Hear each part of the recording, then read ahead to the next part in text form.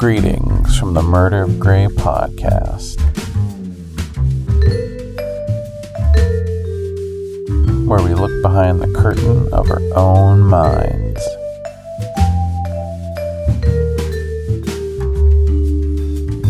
Alright, let's have some fun.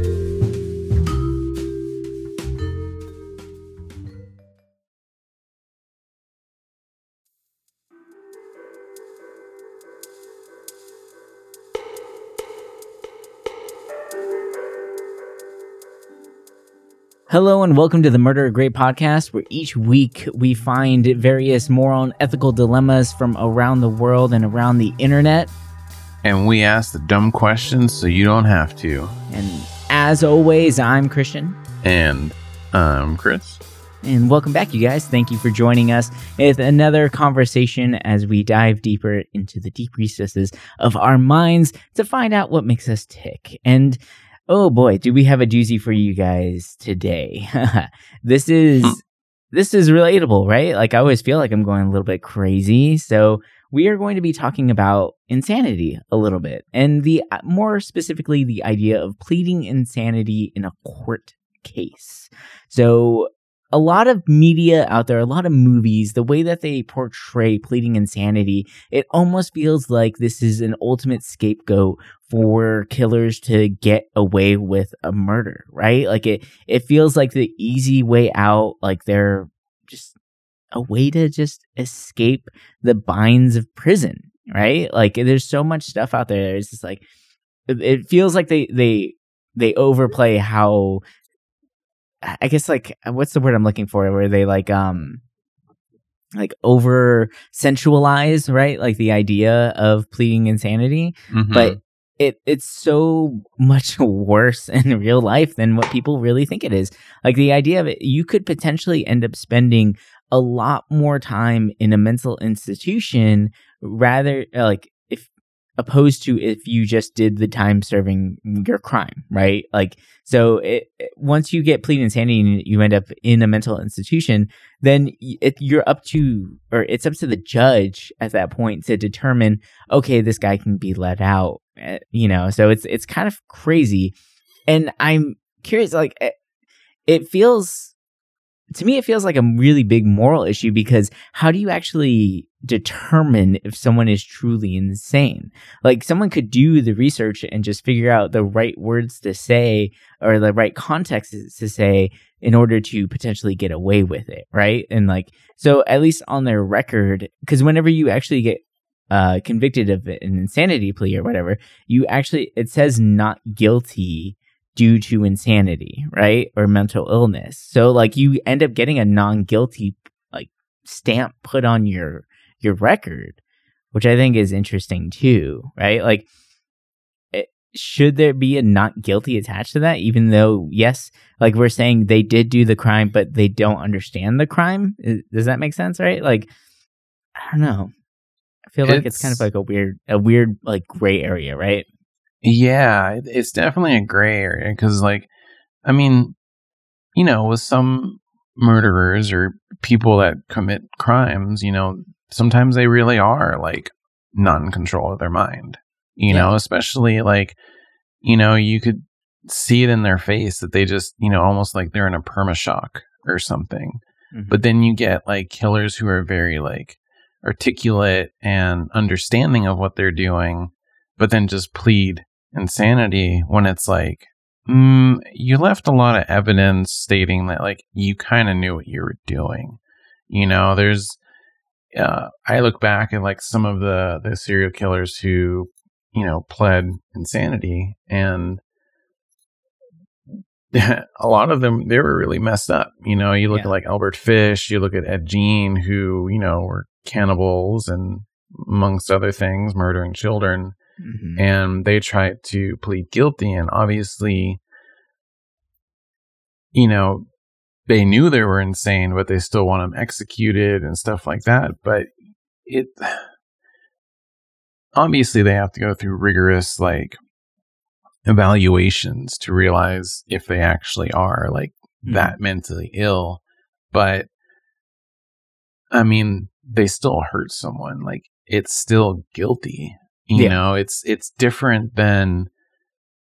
I can't really say it's different because I'm trying to be devil's advocate where I justify what they did because they don't have control themselves, but regardless, they're still a threat to themselves or someone else, right? Yeah. So they need to be incarcerated in some way, and I guess being sent to a mental institution could potentially help them at least understand what they did. But the fact that they could end up in a mental institution and then be deemed reformed and then put back out on the street, who's to say that some sort of trigger warning isn't going to happen, right? It doesn't feel as a equal punishment, right? Mm-hmm. It's tough. And there are definitely a lot of tests and things that they have to go through. And actually, in order to plead insanity, you have to do it before the trial even begins. So you need to be evaluated by the defendant's psychologist first, then the state psychologist, and then you can plead insanity. So you can't do it as it doesn't look like they have a bunch of evidence on me. I'm just going to plead insanity now, halfway through. You actually have to come in with that before the trial begins so that the jury's informed that this is what you're saying, right? So that there's nothing thrown at them midway through. So it's pretty interesting. There's a lot to it, but I think it's what I found crazy as far as my research about pleading insanity is that some of the earliest cases were actually in 1313, right? That's so long ago. Yeah. And it doesn't feel like something from the past, right? Pleading insanity almost feels like something so recent and new, but maybe that's just because of the way media has portrayed it as something that is so commonly used in courts when it might not be, right? And in early courts, in 1313, the English court referred to insane people as the witless who do not have reason whereby they cannot choose the good from the evil. So basically, it's just told them they have no brains and they can't tell the difference between good and evil, right? So it's kind of interesting, but at the same time, in much 500 years later, the same court system ended up changing the definition a little bit, but it sounds even worse. Where there was a court proceeding going on where a man ended up shooting a lord and killed him, and they said that he was a madman who doth not know what he is doing, no more than a brute or a wild beast. So a lot of times when these defendants are trying to plead insanity, they're saying they are just an animal. They have no emotion, no empathy, no nothing. They're just reacting on pure raw animal instinct. And that was the argument for so long, to just say that this is not a person anymore. This is an animal, and you can't convict an animal of murder, right? It just seems so wrong and almost backwards, right? No matter what, it's still a human being taking the life of another human being. You can't just say because they don't have the same emotions as me, they no longer are human. Now they are in the same as a beast, right? It just doesn't feel right. It just seems awkward, in my opinion. But there are some interesting things that have come out from it. They do have a lot of different tests that they do as well to determine if someone actually is insane. And, they kind of work, I guess, a little bit, but really there's nothing too substantial to them. It's really just a bunch of psychologists talking to a person and saying, yeah, this person doesn't really know the difference between right and wrong, or, they don't appreciate their actions, meaning they don't have empathy towards what they were doing. It's all the idea of they don't know any better, right? And out of those studies and some of the more recent things that they're doing now, there actually is more of a hybrid response to pleading insanity, and that is guilty but mentally ill, or GBMI for short, which means that they are still because normally whenever you plead insanity, if you are convicted of the crime or they say that you did it, it's called not guilty still on your papers. But here, what's interesting is that you can be considered guilty So you get the stamp of guilty, but you're mentally ill, which means that you actually do go to jail, you serve time, but you actually still receive mental health services along with serving your sentence too. So like it's one of those where you don't really have the whole 25 to life at 25 years and I can be up for early release, right? Like now because of this, you are being monitored constantly and it's up to the judges and the psychologists to deem whether or not they're worthy or not. So that could take a very long time or it can be indefinite depending on the person and the severity of the mental illness. It just makes me wonder, with these like trying to reform people in these mental institutions, I know they have a lot of luck with a lot of different things, but I feel like there's not enough evidence or proof that, they could be reformed. I mean, I also think that they're not really given a chance since they're basically serving life, but, it's I don't know, it's just kind of odd to me, Yeah, it's hard to say that, for instance, let's say you have a 40-year-old man that committed a murder, right? And then 20 years down the line, he's 6 years old, and how do you say that he now knows the difference between right and wrong and his actions were wrong, right?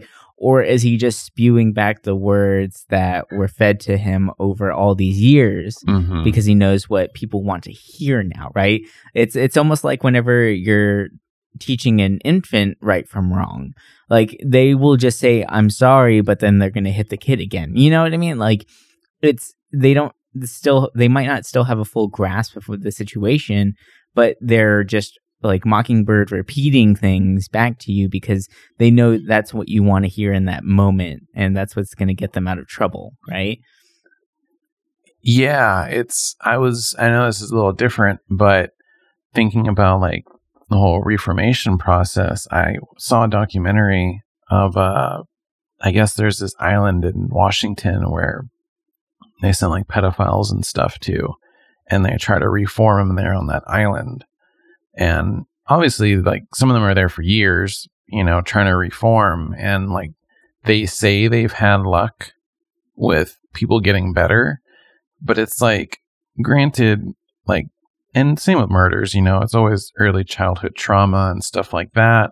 And once it's addressed, but a lot of times these things act on impulses and urges. And yeah, you can control those with a lot of therapy and a tool set on how to work your mind around it.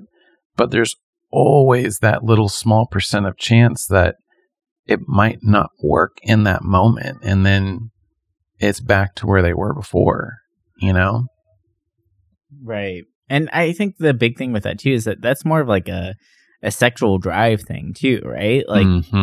So it's almost like the same thing as sending someone who's gay to a camp to be reformed and no longer be gay, right? It almost feels like that same kind of situation too, but for pedophiles where it's just not I don't know how much you can really rewire your sexual drive. Can you? I don't think you can. I think you can make someone feel guilt for what they are into or what they enjoy, but I don't think you can ever fully get someone to believe that they are no longer attracted to this thing. Yeah. I mean, a lot of these murderers too, they all have sexual assault charges as well. So it's that's another impulse that they would act on. So it's there's so many things at play to the point where it's if the insanity is just too far, there's probably really no way to reform it, when you think about just looking at the name insanity, Yeah. It's really interesting.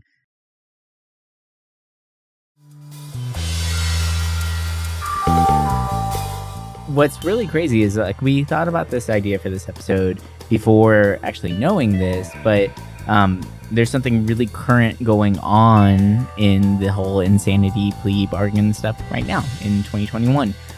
One of the girls who was a part of the Slender Man stabbing is potentially up for early release. She might be getting out of the mental institution that she was put into pretty soon here. And like, that's kind of scary, right? Like, so the Slender Man stabbings are really interesting. So, I mean, if you guys don't know who Slender Man is, it's a modern day cryptid. It was created on the internet. It's a man without a face. Sometimes he has tentacles, sometimes he doesn't, just very slender individual who's basically just like portrayed as a demon, right? Mm-hmm. And there's two girls who were in middle school at the time. I believe they were 14 years old, and they thought that they met Slender Man in the woods of Wisconsin, who was living in a mansion, and they were told, or they believe that they were told, that he wanted blood so that they can become his proxies. So these 14-year-old girls who really fed into this Slender Man idea, this cryptid who was created on the internet, like, we created this thing, we gave this thing life and power. They believe that they were actually being talked to by the Slender Man, or at least that's what they claimed. And so they ended up getting one of their classmates and convincing them to go into the woods with them, and they proceeded to stab her 19 times. Luckily, that girl did survive. She actually is alive. They missed her main artery by like centimeters, apparently, but she was still stabbed 19 times. But before they left the girl, they told her, just lay down so you don't bleed out as much. And then they end up leaving the woods and leaving the girl in the middle of this woods. The girl ends up crawling her way back out, gets found, and these two girls who are in middle school end up getting convicted of assault. And one of them ends up in a mental institution while the other one is actually serving time in prison. And the one that's in the mental institution actually is making an appeal, saying that she feels reformed, she feels guilt for what she did, but she feels that she can't contribute to society unless she's actually in society. And yeah, so that's her argument right now of her trying to get out. And to me, I'm just like, that's and more insane stuff, but that's crazy. Like, there's no way, like, I don't know, like, sure, kids are impressionable. Maybe it was just something that went too far, right? Like, sure, they can learn and grow up, but like, to actually actively stab someone 19 times, watch them bleed out and just say, oh, just lay down, you'll be fine, right? And then just leave. Like, there's something broken there, right? Like, there's something not right. And I don't know how I feel about her potentially getting out. Like, I understand that she wants to contribute to society, but her life is going to be very, very different than what she expects when she gets out, right? Like, I don't think that she understands how negative her life is going to be, or even if she can cope with this new society and be able to actually contribute the way that she claims that she can and wants to.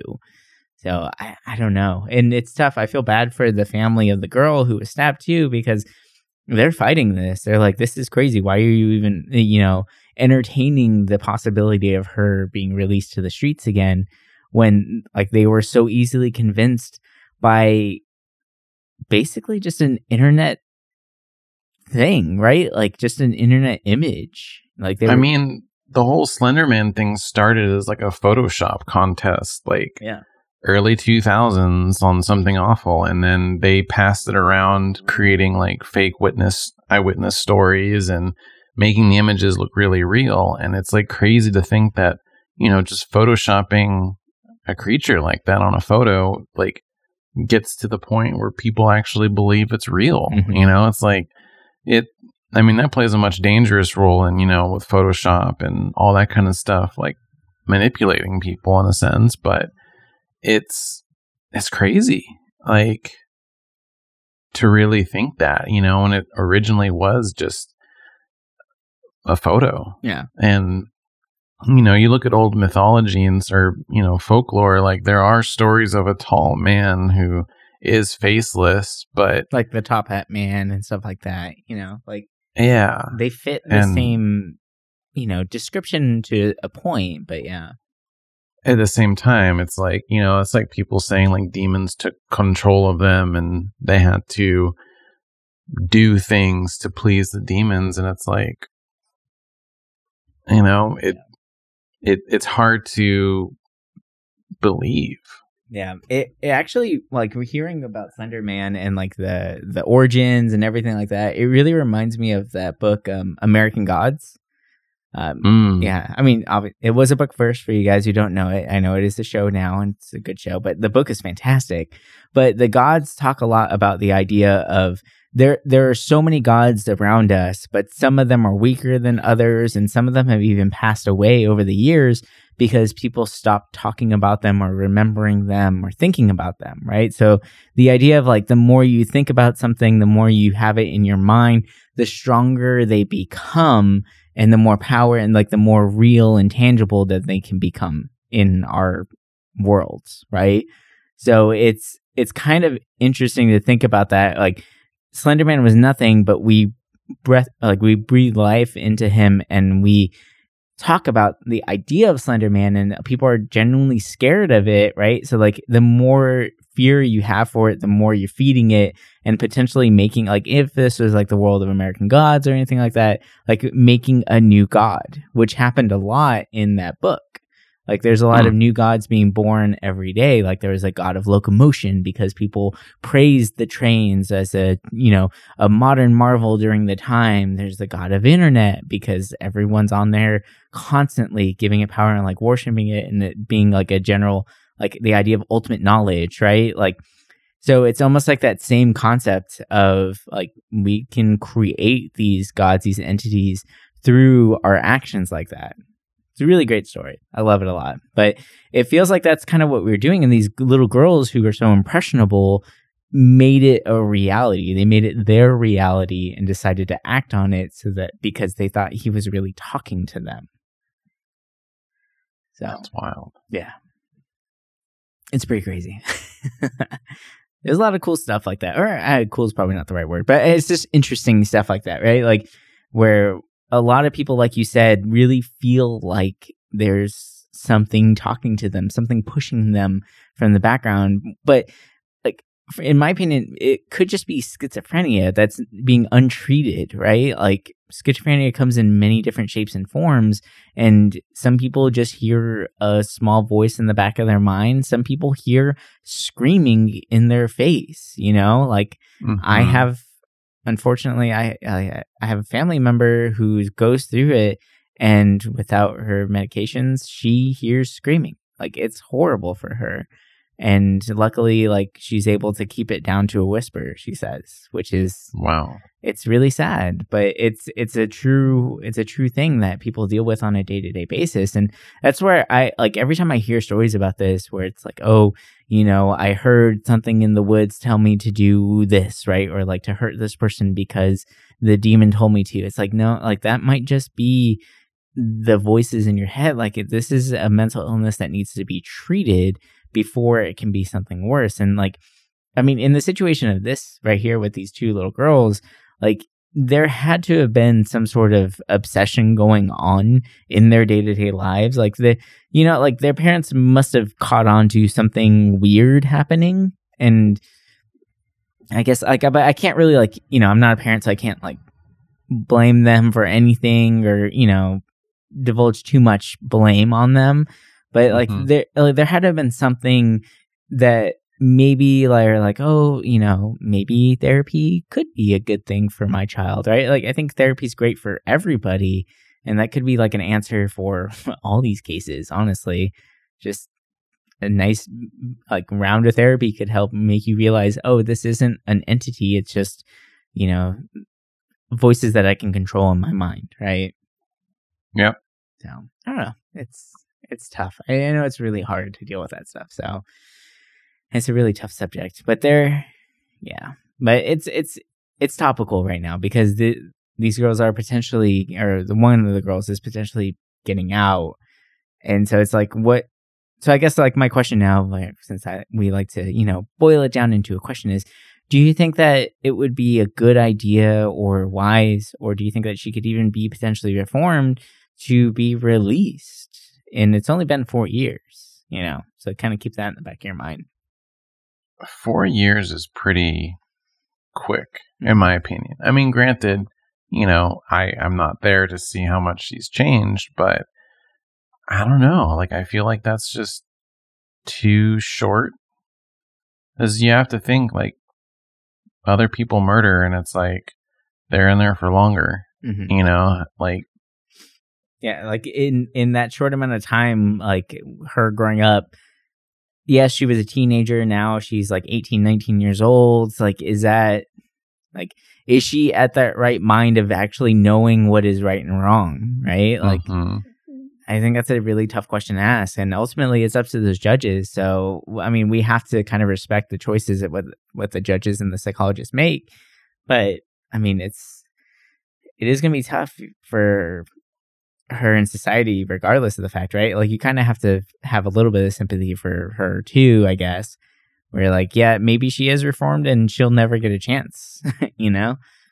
That's true. Like, I could see that happening. You know, it's like, unless they move to, like, a faraway place, if she goes back to where she was, it's like, you know, you're gonna be ousted there, and to that point of, you know, exclusion from everything. It's just it takes a strong mind to deal with being like an outcast. Yeah. So it's gonna be tough. It's a tough call, honestly.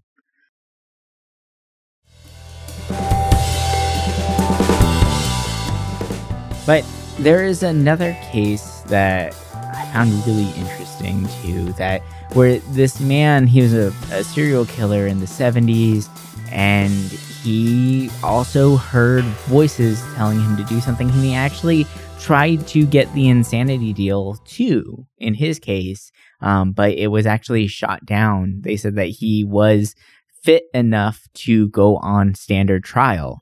So this is a case, like the first one with the Slenderman stabbings, the insanity plea did work, right? Like she was able to get mental health, or, you know, get help for her mental illness at that time, which is good.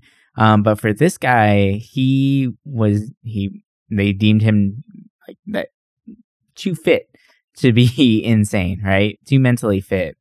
And the person I'm talking about is David Berkowitz. And if that name sounds familiar to you guys, David Berkowitz actually goes by the name of Son of Sam. That was a nickname that he gave himself, which is really interesting too. He actually would write that on letters that he would leave for the police at the scenes of the crime. So between the summers of 1976 and 1977, Berkowitz went on a rampage through New York. He ended up gunning down multiple people. He actually killed 6 people, and he ended up injuring 7 over the course of a year. And it was usually younger people who were just sitting in their cars at night, right? They're just having a chat or whatever it may be. And it's actually where we get a lot of those common, you know, like horror movie tropes of like, oh, if you're hanging out in your car, right? And then all of a sudden the slasher killer shows up. This guy kind of made that a thing, which is really terrifying. And yeah, right? Like it never made you want to like hang out in a car, right? Or remember the idea of like the make out point in movies, you know? And oh god, all of a sudden it's like, oh, the killer's right behind you with his hook hand, and he's gonna get right. Like this is kind of where all that stuff came from. And the name Sam is kind of where all this whole story becomes very bizarre, right? So Sam actually is the name of his neighbor's dog, right? And he believed that Sam was possessed by Satan and basically forcing him to do these things, forcing them to hurt people. But Berkowitz did have a very difficult life growing up. He was always kind of prone to violence growing up. He was known to steal. He was known to convict arson. He hurt animals a lot whenever he was younger. Like he was a dark kid, you know? And if Dexter has taught me nothing, whenever you're a kid and you're hurting animals, that's never a good thing, right? Like that automatically shows like you're going to be a serial killer when you grow up. Yeah. So it's pretty bad. But whenever he was 18 years old, he ended up joining the army. And after, you know, apparently failing in the army, he ended up moving back to New York. And whenever he, like after a couple of years of being in New York, he ends up moving into a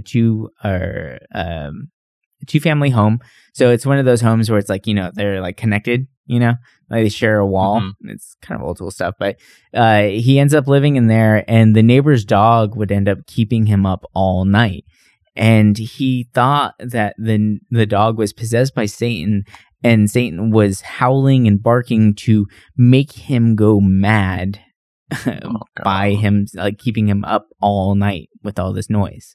So it's kind of bizarre, So after him going a little bit crazy, he ends up, going on this killing rampage. Actually, his first incident of him attacking somebody, he ended up stabbing 2 women who were walking alone in the middle of the street at the middle of the night. He stabbed them with a hunting knife, but luckily both women ended up surviving. But that was his first case of like actually harming a person that we know of, at least, right? We don't really know what happened whenever he was away in Korea during like in the army. The only thing we do know is that he actually did contract a venereal disease while he was out there, and he claims that that's going to be the last woman he ever sleeps with or something, right? Like, yeah. So it's kind of like a weird thing going on. But what I think is crazy about this case is the entire time that he was doing these murders, he was gaining more and more confidence in his acts, and really, really like playing up the idea of him, this is what he was meant to do, which is pretty, disturbing in its own right. And he would leave these notes behind for the cops. And they were very like either very cryptid, very confusing, or they were, like very like they were taunting in a way. Like one of the notes, it was, "Because Craig is Craig, so must the streets be filled with Craig, death, and huge drops of lead poured down upon her head until she was dead. Yet the cats still come out at night to mate, and the sparrows still sing in the morning." And so like he would leave little notes like that on the bodies. And actually, one of the later notes was way more taunting towards the cops. So they started out very cryptid, and then they became more of like, almost like, the whole idea of like the gingerbread man, the can't catch me, can't catch me. It really feels that way. So one of the last notes that was the cops received was, "Please inform all the detectives working the case that I wish them the best of luck. Keep them digging, drive on, think positive, get off your butts, knock on coffins, etc. Upon my capture, I promise to buy all the guys working on the case a new pair of shoes if I can get up the money." And then it's signed at the bottom, "Son of Sam." So he became very, very confident in his actions. So it really makes it feel like he knew what he was doing, right? He was very aware of his actions. He was very aware of what was going on. And what actually got him caught is a parking ticket, surprisingly. So that's how I get. Yeah, right? Pay your parking tickets, everybody. But during the last attack, there was a witness on the scene who said that they saw a large man with a dark object in his hand taking a parking ticket off of his car.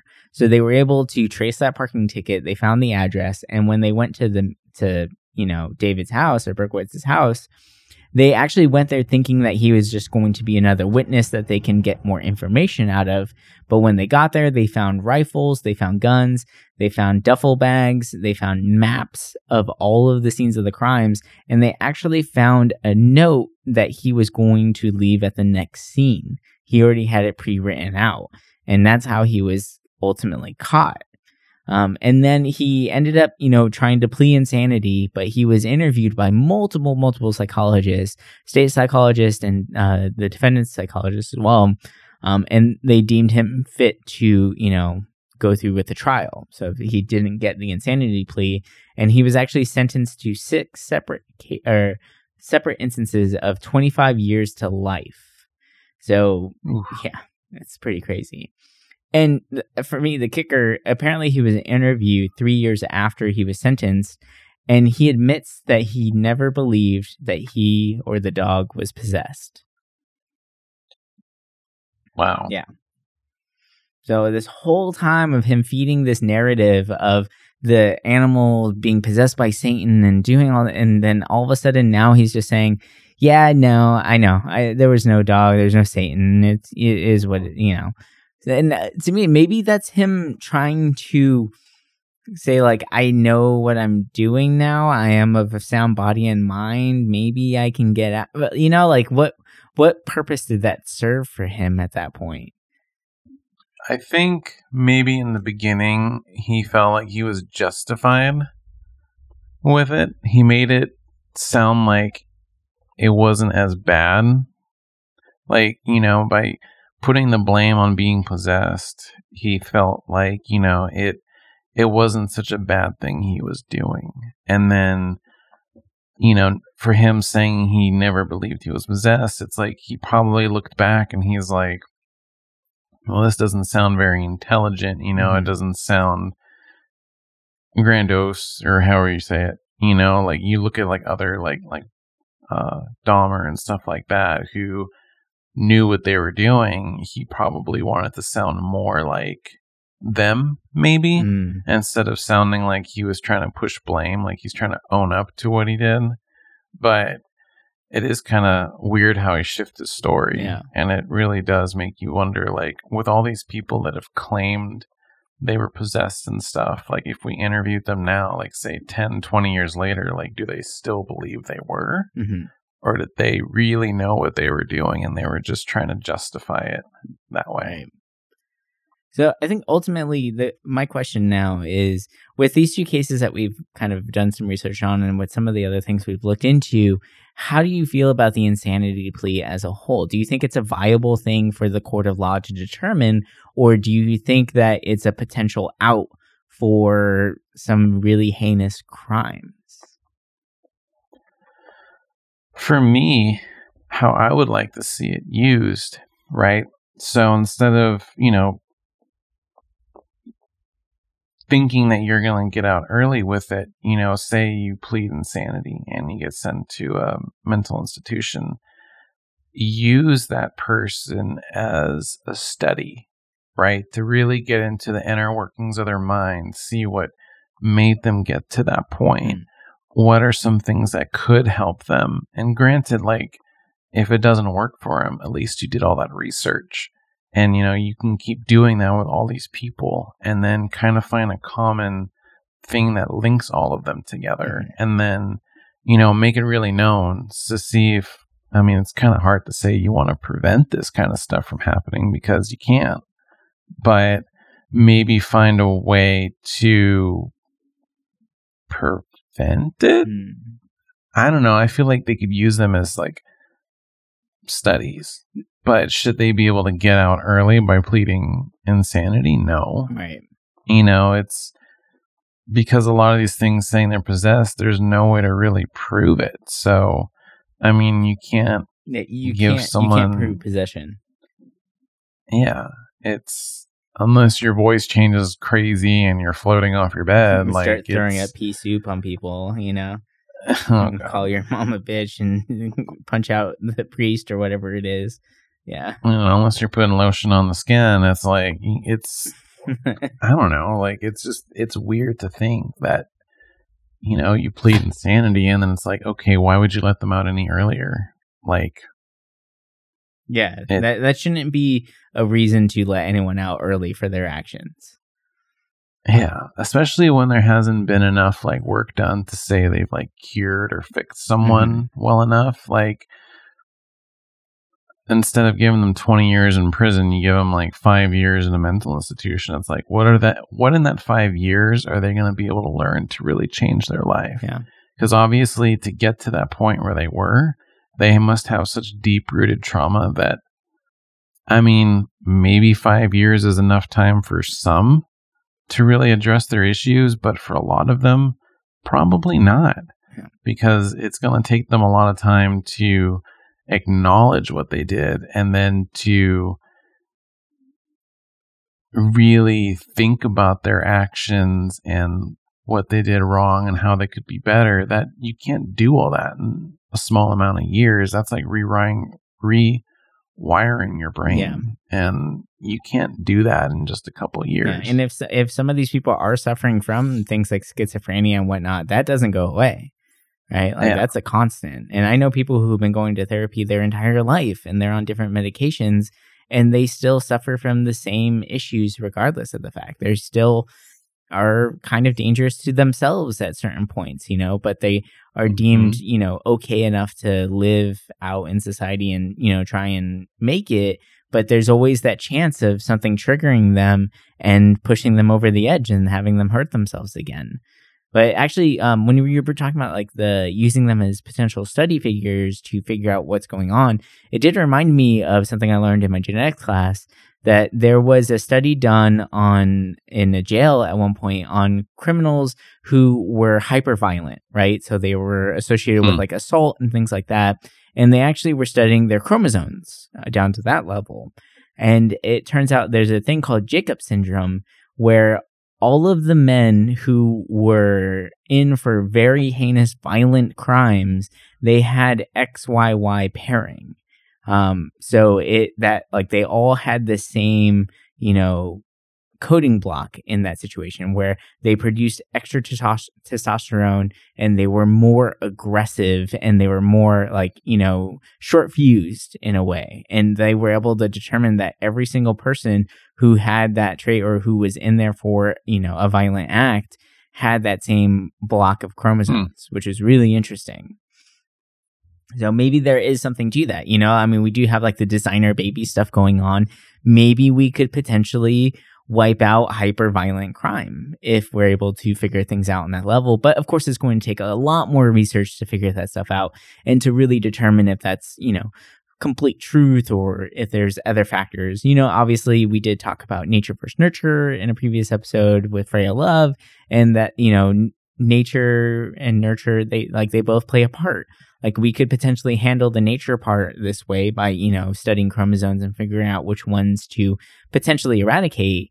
But there's always going to be the nurture aspect. If they're growing up in a broken home or an abusive family, then they might be more prone to continue the line of abuse, right? So it's tough because there's potential things we could do scientifically, but emotionally and, in the real world, then those factors come into play. And that's a lot more variables that we just can't take into account. So it's a hard one to kind of, I guess, think about. There's no right, way of handling that. So it's tough. I just think that everybody should be, mandatory therapy for everyone. That should just be a thing. Yeah, regardless. Yeah. Or at least make it free, so anybody that might have a slight inclination, of anything wrong, they can just talk to someone. Yeah.